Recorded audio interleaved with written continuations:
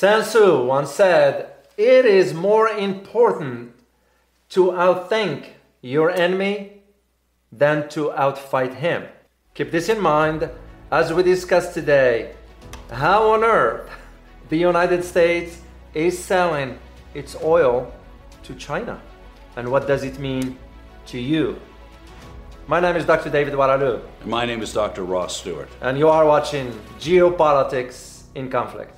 In Saudi Arabia, where President Biden today wrapped up his first trip to the Middle East as commander-in-chief. For the first time ever, the average price of gas nationwide has hit an unprecedented... What do you expect the trend to be in gas prices? We don't know how long this is going to last. We are very focused. The question now becomes what this latest move will mean for prices going forward. You know, our president is now in the Middle East. What's that about? Indeed, he is in the Middle East as we speak. As a matter of fact, the trip was from 13th through the 16th. So his first stop was in Tel Aviv. Then he will go to the Palestinian territories. Then he will fly from Tel Aviv directly to Saudi Arabia. Direct flight? Direct flight, which from the optics of it, that's a big deal. Oh, yeah. A flight coming directly from Israel to Saudi Arabia. Of course, it's Air Force One, but... Oh, yeah. Yeah. And we're not going to talk about that because the most important thing is oil. So it becomes the question, what is truly the objective of the president's trip to the Middle East?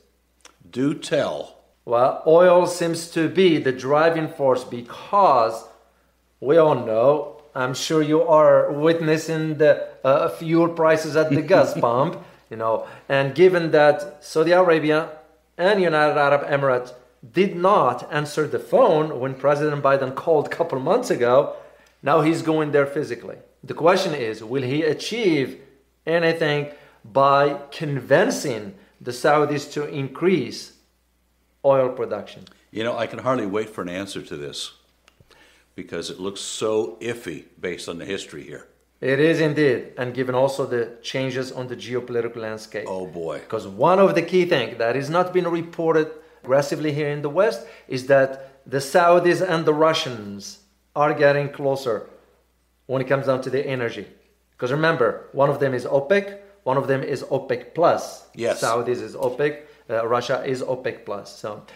So it becomes a question of whether the Saudis is going to really respond to America's request. Because let's just say it straightforward. The reason why the president is going there is going to beg for oil.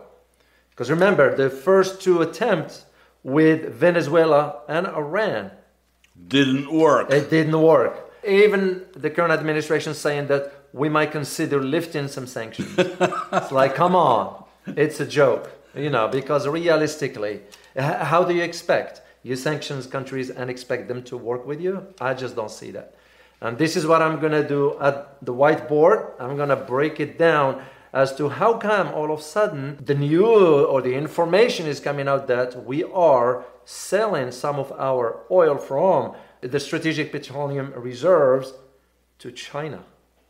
Let's break it down on the whiteboard. Indeed. Well, like Ross and I we discussed earlier, the question becomes is, how come the United States is selling its oil to China, India, Europe, when we need it the most right here at home, given the prices of what's going on? So that's why I'm going to be breaking down a few things for you to understand this within the big picture. So where this oil is coming from? It's coming from what we call the Strategic Petroleum Reserves, the SPR, which they are about different locations in the United States. Usually, the SPR should have about 700 million barrels in the reserves in it. As of today, there are only about 568 based on the last research that I checked only last night. Find out this number. Why that is? So if you happen to be an American, you will be floored to learn that the United States made the decision to withdraw about 1 million barrel a day for 6 months. That's what President Biden signed on, which is the equivalency of about 186 million barrel of oil. And that where it's coming from? It's coming from the SPR, the Strategic Petroleum Reserves. And that makes you just wonder, why are we giving our oil, that's our own asset, giving it to China, giving it to India, giving it to Europe, and yet American people, like you and I, if you happen to be an American watching this, are paying high prices at the gas pump. It defies logic. And I am struggling to figure out the rationale for why the government will even do that. Just doesn't make any sense. Well, here is the answer as to why. The reason why, which the government never disclosed, is that Congress decided to sell oil from the SPR to pay off some of our debt. It's come on. You want to do this? First of all, why are you putting us in the debt in the first place? Why are we borrowing more money in the first place? Second, you, the government, using the SPR assets, the energy assets, because those are very, very crucial. While at the expense of the American people. You all know what the prices at the gas pumps are. So that is the point. So it becomes the question of, as a matter of fact, research by an oil company, petroleum entity called Govt. And I'm going to provide you the link for it. They found out, and they've been taking stats for about 20 years about the consumption of energy in the United States. And what they found was between November 20 and November 21, energy prices went up by about 66%. Just in that year. So in the case of, you will be asking, if you happen to be American again watching, why are we selling this and why? That is the reason why. So we can pay off that. So the United States sent about 5 million barrels to China and sent also to India and EU. Mind you that China and India, both of them now are benefiting from oil from Russia. China's increase in energy spending went up to about $19 billion. India's spending in energy went up to $5 billion. That's extensive, but also that gives you an idea about the importance of energy to any country. As we always say, the three main things that no country can live without, is it energy, water, and food. Yeah.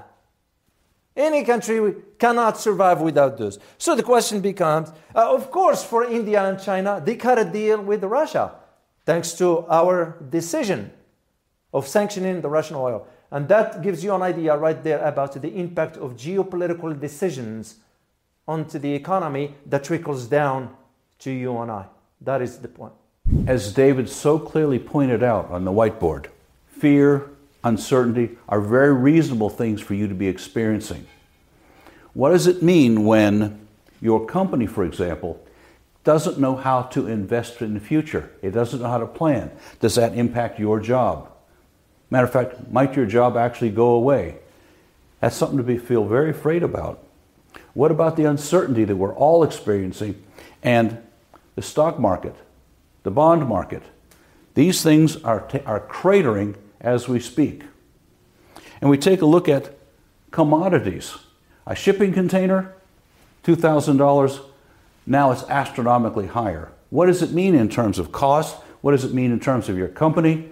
What does it mean in terms of overseas shipping? So we live in a time where fear and uncertainty are the rule of the day. Well, as you very carefully explained on the whiteboard, this is a complex situation. And it's not so easy to figure out exactly what's going on, especially when the government doesn't give us sufficient information ahead of time. That's why people rely on people like us. You're absolutely correct, Russ. And like what you explained also on the whiteboard about the fear, the uncertainty, the anxiety that consumers are worried about where things are headed. But this is also where geopolitics comes in to play a role into. Any decisions you make geopolitically will end up having economic consequences. Europe is witnessing this, and we are witnessing this right now as we speak. Here's the real conclusion here. There's so much going on, and it's complicated, and it's nothing here is easily resolved. So I think what we can expect is not much change going forward, at least in the immediate future. You're absolutely correct, Ross. Well, we look forward to seeing you next time. As always, stay informed. Till next time. Bye-bye.